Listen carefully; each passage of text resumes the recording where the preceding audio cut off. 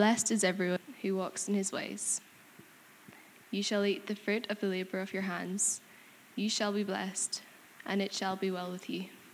Your wife will be like a fruitful vine within your house. Your children will be like olive shoots around your table. Behold, thus shall the man be blessed who fears the Lord. May the Lord bless you from Zion. May you see the prosperity of Jerusalem all the days of your life. May you see your children's children. Peace be upon Israel.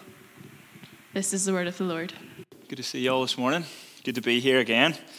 I want to start this morning by asking, how happy are you?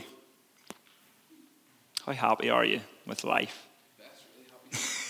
There are a lot of happy people in here, actually. Yeah. If you're not sure, I've got something that can help. I looked on the internet this week. There's a thing called the Oxford Happiness Test that you can find on the internet. It's 30 statements or questions which you respond to on a scale of 1 to 6, depending on how strongly you disagree with things or strongly agree with things. And then it tells you at the end, it gives you what your score is out of 6, whether you are 1, very, very unhappy, or 6, very, very happy with life. And it gives you steps then about how you can increase your happiness in life. Things that you can do to try and improve that score. That's what the world says a blessed and happy life looks like. Here's some of the questions that I asked in it. Questions centered around our interest in other people, our outlook for the future, our degree of satisfaction with the goals that we have in life, our sense of meaning and purpose in life, the material things that we have in life, relationships that we have, all the things that the world says give you true and lasting happiness in life.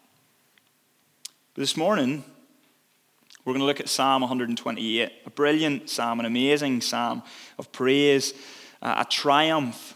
That's what the psalm is, a psalm of triumph. And it's the Bible's answer to that question of where do I find true and lasting happiness in life? It's the Bible's happiness test, because the key word of Psalm 128 is blessed or bless. It's used 4 times throughout the psalm. And to understand what the psalmist who's writing this means by blessed, there are 2 different words that are used. Verses 1 and 2, they use a word for blessed, which means happy. Really happy, double happiness almost. It speaks of fulfillment, contentment, happiness in life. And then verses 4 and 5, they use another word for blessed, which speaks more about the favor of God. The focus is on God's activity in blessing someone. A man can only truly be blessed and happy in life because of what God does. That's what the meaning of that word blessed is at the end of the psalm. And this is part of our Psalms of Ascent series.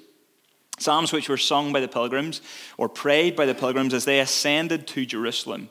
As they went to the place which was where they met with God, Mount Zion, in Jerusalem, the temple there, which they met with him, and that was where God dwelled with his people, where they could praise and worship him.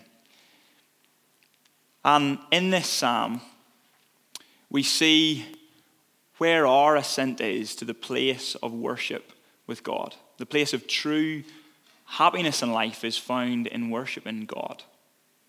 This is a wisdom psalm, just like Psalm 127, because it builds off the themes that were introduced in Psalm 127, and it imparts wisdom to the reader through these vivid pictures, through these short phrases that it uses. And it's important to remember that, like the book of Proverbs and Ecclesiastes, other wisdom literature in the Bible, these wisdom passages, they present wisdom to us rather than absolute promises.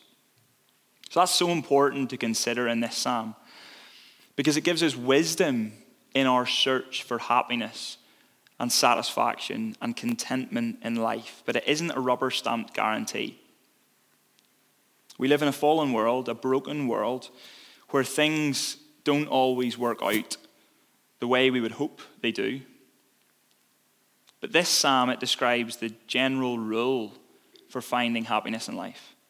It gives us wisdom to know what God says about where blessing is truly found in life and where blessing is experienced in life.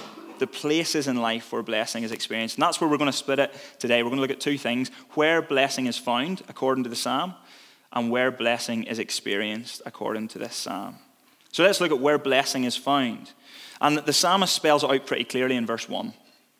Blessed is everyone who fears the Lord and walks in his ways. Blessing is found in life in fearing the Lord and walking in his ways. That's the secret to finding happiness in life. Not one of the 30 questions in that Oxford happiness test asks anything to do with fearing the Lord. Nothing mentioned about God in it. It's not what the world would say happiness is found, where happiness is found. It's maybe even for you this morning, as someone sitting here, as a Christian even, you're wondering, how can happiness be found in fearing something? This is where it's so important, our understanding of the fear of the Lord. What does it actually mean? What does the psalmist mean by the fear of the Lord? Well, to fear the Lord doesn't mean to be afraid of God so that you run away from him. No, it means to be in awe and wonder of God's majesty so that you approach him as he should be approached, with great reverence and respect. It means taking God seriously, treating God as he ought to be treated, knowing that he is the all-powerful, all-sustaining creator of this universe. And because of that, it's giving him the place in our lives which he is due, the place above everything else, worshipping him by putting him right at the center of who we are. That's what it means to fear the Lord. But if you're anything like me, fear of the Lord is not just something that I can conjure up within myself. I can't make myself fear the Lord. Fear of the Lord comes from having a right view of who God is, experiencing God in all of his wonder and majesty, all the power that he has, recognizing that. See, God is incomprehensible in so many ways, but through his word, by his Spirit, through creation that we can see, we can understand. We can catch a glimpse of the majesty of God. We can see something of the wonder of the one who has created everything that exists in this world. And do you know, the problem a lot of the time, for me anyway, don't know if this is like this for you, but I fail to have that fear of the Lord because my fear is in so many other things. My focus is in so many other things. I maybe focus on myself so much. I focus on the things that are going on in my life, the problems that I have, the challenges that I'm facing. And when I focus on those things, my view of myself, my view of those things becomes so big, and my view of God becomes so small. The reality of who God really is, by his word, reading that, understanding who he is, it just gets pushed out, squeezed out by all these other things in life.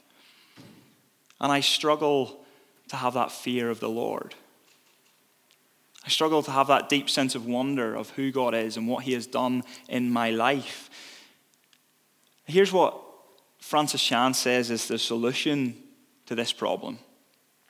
The solution to our self-centeredness, our focus being on ourselves rather than on God. This is what he says. The solution to our self-centeredness is to stare at God. When we actually stare at him, everything else fades to its proper place. If we don't stare at God, we'll spend our time staring at lesser things, namely ourselves. And I wonder, when was the last time you stared at God? When was the last time that you fixed your gaze on him? You looked to him. You took time out of your day to stop from what you're doing, everything else that's going on around, and you lifted your eyes to him. Remember, this is a Psalm of Ascent. They're ascending the pilgrims to Jerusalem, looking to that point, looking to the place where they will spend time with God. And I wonder, for us, how often do we do that in our day? In my week, look to God, fix my gaze on him. God's word helps us to do this. Creation helps us to do this too. I'm someone that I just love spending time out in creation. Whether it's a long walk, whether it's just gazing up at the stars. I was recently out with a group of friends, and we're out in a field somewhere. It was in Ballymena, so there's not going to be the street lights in Belfast, but just stopping and gazing up at the stars. Hardly a street light around. The wonder of seeing the universe there before you. And we can lose that sense of wonder. And there's a book called One Thing by Sam Storms, which I read recently. And it helps us to just take time to stare at God. Here's some of the things that Sam Storms reminds us that God has created in this world. 75,000 miles of blood vessels in the body of a newborn baby. If I was to get onto a jet plane, traveling at 500 miles an hour, and I was to go to the moon, how long do you think it would take? Nearly 3 weeks. To the sun, 21 years. 500 miles an hour. To Pluto, the furthest planet in our solar system, 900 years. To the closest star to Earth, 1 million years. How many stars in our galaxy?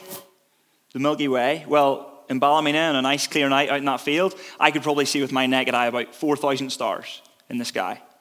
But in the Milky Way, there are between 150 and 200 billion stars. And we are just one galaxy among about 150 billion others in the universe. Think of it this way. The next time you go to the beach, reach down, take as much sand as you can in both hands. And if you were to take every single solitary grain of sand on every single beach and every square inch of this earth, you wouldn't equal the number of stars that there are in the galaxies. God made them all. More amazing still, he named them all. Because this is what it says in Psalm 147, verse 4. He determines the number of the stars. More than that, he calls them each by name. And the psalmist continues, great is our Lord and mighty in power. His understanding has no limits. What an understatement, if ever there was one. Is that the picture of God that you have this morning? Have you grasped even a small amount of who God really is? Because the Bible tells us over 150 times that godly people fear the Lord. They have a right respect and reverence for who he is. They stand in awe and wonder of their Creator. And I wonder, do you fear the Lord this morning? The one who has created you. Because this psalm says, blessed is everyone who fears the Lord. Happy is everyone who has bowed their knee before their Creator and their Redeemer. And the psalmist says we bow our knee and we show that we have a right respect and reverence and fear of the Lord by walking in his ways. Look at verse 1. Blessed is everyone who fears the Lord and walks in his ways. A right attitude to God leads to right actions in your life. Walking in God's ways begins with worshiping God in our hearts. Because Jesus said something similar. In John 14, verse 21, this is what he said. Whoever has my commands and obeys them, he is the one who loves me. He who loves me will be loved by my Father, and I will love him and show myself to him. See, we walk in God's ways when we have this big picture of him. When we recognize who God is and what God has done for each one of us through Jesus Christ, his Son. And we see that God is the one who is at the center of the universe and ought to be at the center of my life. Here's how one commentator puts it, and I think it's so easily forgotten, so easy to not have a view of God like this. God must be taken seriously. He must not be trifled with. He must be, as he actually is, the center of everything we are, think, or aspire to do. He must be our starting point for every project, the strength we seek for every valuable endeavor, the one we earnestly desire to please and honor as our goal. And it makes sense, doesn't it? If we have that fear of the Lord, if we believe that God is who he is, then we will honor him We will worship him by walking in his ways. We won't do it because we have to do it. We'll do it because we want to do it. We want to praise him with all of our lives. A big view of God, a true and proper understanding of who he is, leads to big service of him, leads to laying down our whole lives for him. Jesus will be right at the center of who we are, all that we do. His worship will be our first priority. We'll be committed to the church. We'll be living our lives trying to love our neighbors, forgiving grievances, doing all we can to resist sin in our lives because we fear the Lord and we want to walk in his ways. And the psalm says that person who is fearing the Lord and walking in his ways is truly happy in life, truly blessed in life. But what does this blessing look like? Well, the psalmist goes on to actually ground this idea of God's blessing in 3 creation ordinances to show us where blessing is experienced in life, where blessing is experienced, to paint a picture of what God's blessing actually looks like for us. And these are 3 things which are built into the fabric of the world as God originally set it up in the beginning. The 3 things are work, family, and church. Work, family, and church. And it's important to notice the progression here as we go through this psalm, because the psalm begins by an individual. The blessing begins by an individual fearing the Lord and walking in his ways. It's like a pebble being thrown into a pond. There's a central point where the blessing begins and then it radiates out. Like the circles that come out, that radiate outwards from that pebble being dropped in the middle of the pond. And the circles increase in size and they increase in scope as they move out from the center. That's what it's like. And it's important to remember that because it's a reminder of our own personal holiness. It's a reminder that this psalm says prioritizing our own personal holiness and fearing the Lord in our own lives is what is the key to a happy and blessed life. True happiness is not found in our material possessions, not found in our circumstances or even our relationships with other people. It's not found in how others treat us or what others think of us. All these things that the Oxford Happiness Test and the world tells us that true happiness and fulfillment is found in life in those things. No. Psalm 128 says true happiness and contentment and fulfillment in life is from being in right relationship with the Lord, fearing him and walking in his ways. But what does it look like? Well, let's look at verse 2 in work, because it says, blessed is everyone who fears the Lord and walks in his ways, and will be blessed eating the fruits of our hands' labor. Blessing is experienced in a happy work life. It's not a promise that we'll be rich or wealthy because of our work. That's not the blessing. The blessing is that we will find our fulfillment in the work that God has given us to do. We recognize that in our work, God provides for our needs. He gives us what we need. You see, God created us to work. It's inbuilt in us. It was part of his creation mandate in the beginning. In Genesis chapter 2, we see this when God commands Adam to work the garden. And work in the beginning, it was a joy. Work was not something that was given to us as a punishment by God in the fall. It existed before the fall. And so the picture that we get here in Psalm 128 is of the blessing of work being restored by God for his people. Eating the fruits of our hands' labor means being happy and content with what God has blessed us with in our work. You might have a little, you might have a lot, but it doesn't matter. The point is this: you will be content and satisfied with what you have. And verse 2 goes on to say that. You shall be blessed, and it shall be well with you. The reason it will be well with you, the reason you'll be content, is because the things which are most important to you in life, the things which give you most security, which matter most to you, they are absolutely sure and certain. Nothing can take them away, because if you fear the Lord, if you're in right relationship with him, if you worship and revere him, then nothing will ever take that away. You'll never lose what you have with him. But if you start tying your happiness and your contentment to other things in life, well, they're just fleeting. They're there one moment and then they're gone the next. Nothing else lasts. Our relationship with the Lord is what lasts.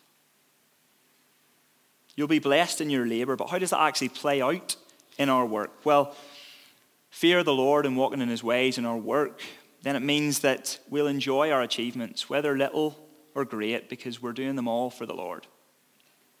We're not doing them to be seen by anyone else. We're not doing them for our boss. We're not doing them for a promotion or for the money. If you live for the praise and for the adulation of other people, then you're going to be a very disappointed and unfulfilled person in life. But live for God. Live fearing him. Live in right relationship with him, and you won't be in despair.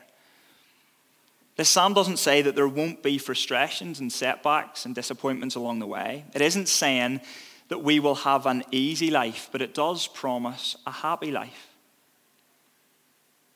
It promises us that if we are resting in God's sovereign purposes, if we trust in a God who is in complete control of all things, then we will know that God's ultimate plan for our lives is one which is good, one which is for our best, one which he will bring through in the end for our good.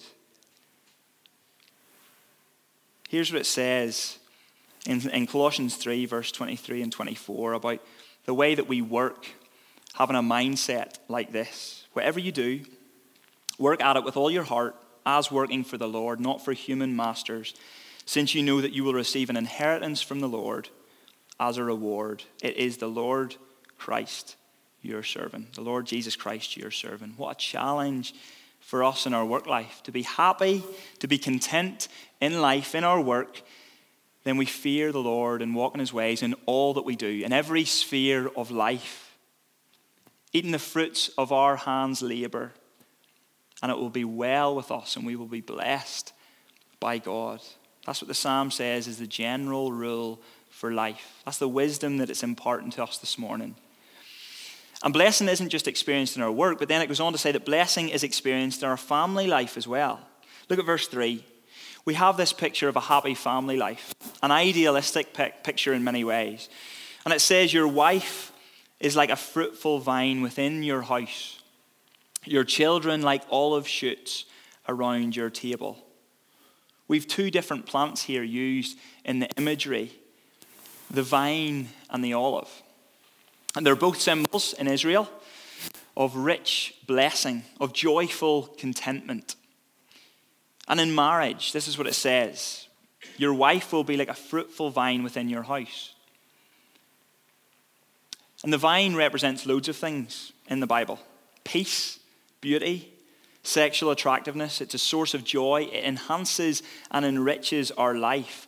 And the Bible says, this psalm says, that blessing comes to the man who fears the Lord and walks in his ways, and he will have a good wife. And the reverse is true as well. You'll have a good husband for the wife. It doesn't mean that our marriages won't be hard at times. It doesn't mean, like it was in our work, that there won't be setbacks, that we won't have disagreements at times. It doesn't mean that our wives will be perfect, even though I do have one. But as a general rule, remember it's a wisdom psalm, it says that if we fear the Lord and if we walk in his ways, then we will be blessed by having a happy marriage. This is God's blueprint for marriage. And the challenge here is for us to go away, if we're married, to go away and to analyze and to assess our marriages. Are we walking in God's ways in our marriage? Husband and wife, individually, are we walking in God's ways, fearing him? Collectively too, fearing the Lord and doing all we can to trust in him and obey what he has set out for us to do in our lives, the way he calls us to live. Are we living a marriage of self-sacrificial love? One where the husband puts the wife above themselves. One where the prevailing atmosphere is one of forgiveness and faithfulness. Are we being a husband who loves our wives the way Christ loves the church? Are we a wife who seeks to help and support our husband in every possible way that we can, joyfully submitting to him, trusting him to lead and to care for us, walking in God's ways in our marriage? That's what brings true happiness. That's what the general rule is in this psalm. And the emphasis again, remember I said it, falls on the individual. It starts with us, ourselves, fearing the Lord and walking in his ways. And then the blessings radiate out from that. But that's where the blessing begins. And so, if your marriage isn't all that it should be, don't look to the other person, look to yourself. Ask yourself, am I being the husband or am I being the wife that God calls me to be? Remember, this is wisdom literature. This isn't guaranteed, but this psalm suggests that if we follow God's blueprint for marriage, if we fear the Lord and if we walk in his ways, then we will have a happy and blessed married life. And look at the second place in the family where blessing is experienced. It's with our children. The images of olive shoots around the table, that's the picture that we get. Mature, established olive tree with young shoots springing up around the table. And this was a common sight in Israel. And whenever you saw an olive shoot, it represented youth, energy. But most of all, it represented promise. And when you sit down at your table and you're eating with your children there around your table, there's a reminder of the hope and the promise of your future. Psalm 144 verse 12 says something similar to this. These are beautiful words. Then our sons in their youth will be like well-nurtured plants, and our daughters will be like pillars carved to adorn a palace. Olive trees were such a valuable commodity back in the ancient world, and they required careful cultivation. It took time to actually cultivate these. It could take up to 40 years, in fact. But then once they had produced fruit, they continued to do that year after year. They were fruitful from then on. Great reward for the one who invested time in cultivating that olive tree. And for parents who fear the Lord and walk in his ways, here's the blessing which God gives.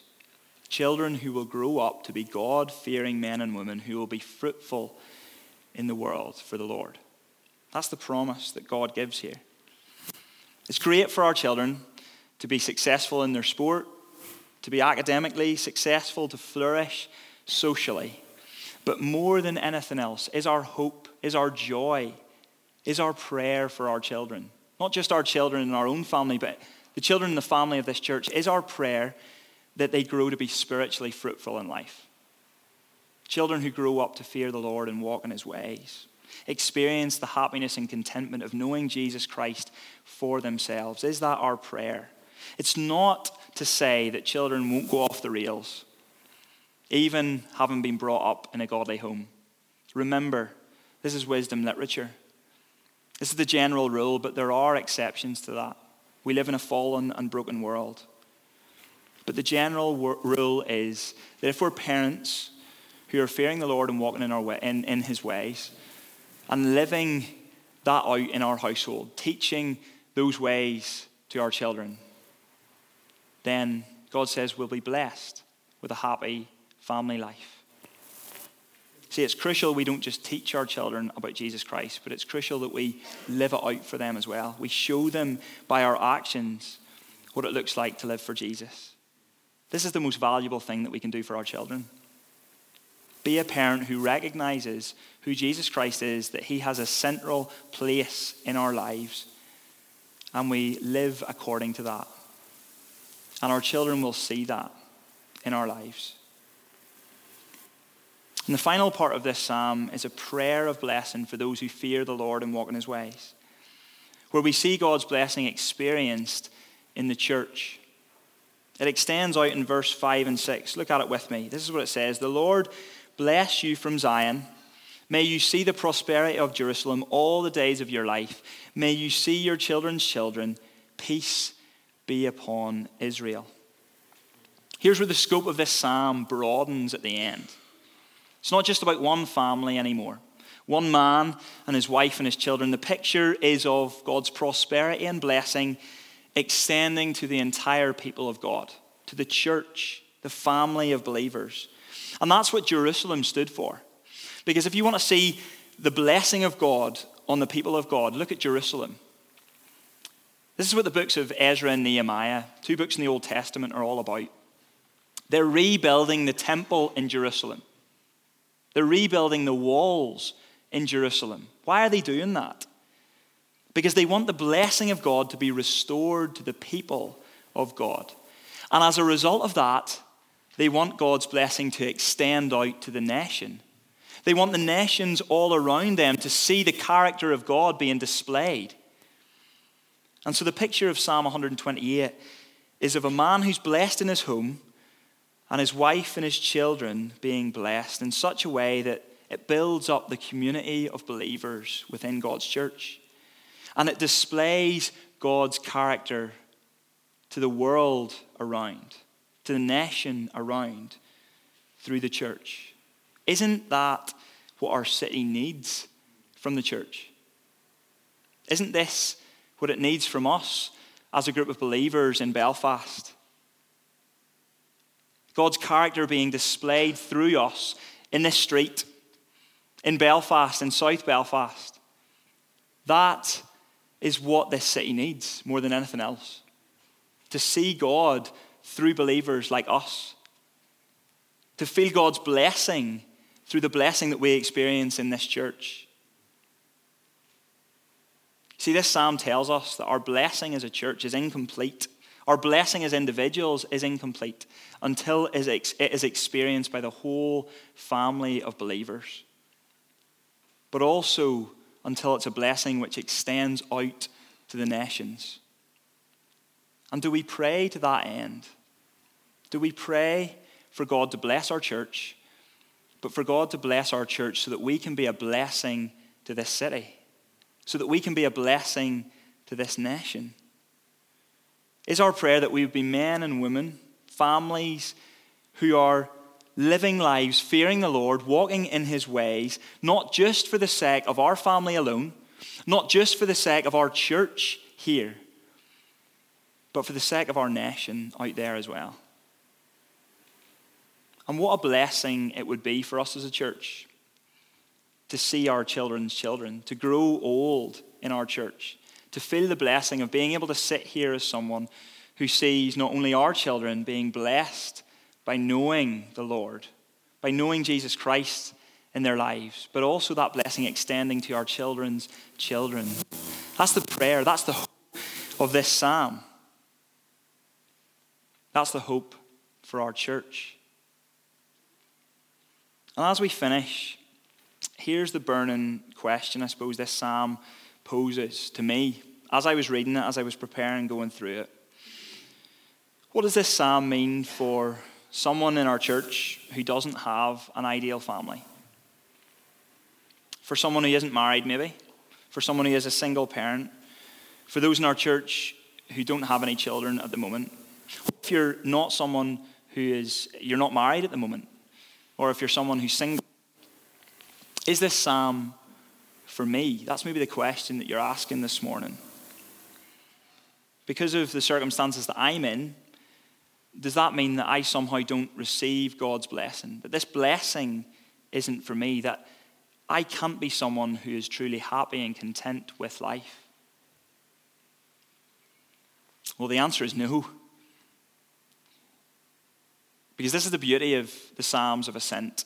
They're not just about journeying to Jerusalem, journeying to be with the Lord, but they're journeying to God's heart as well.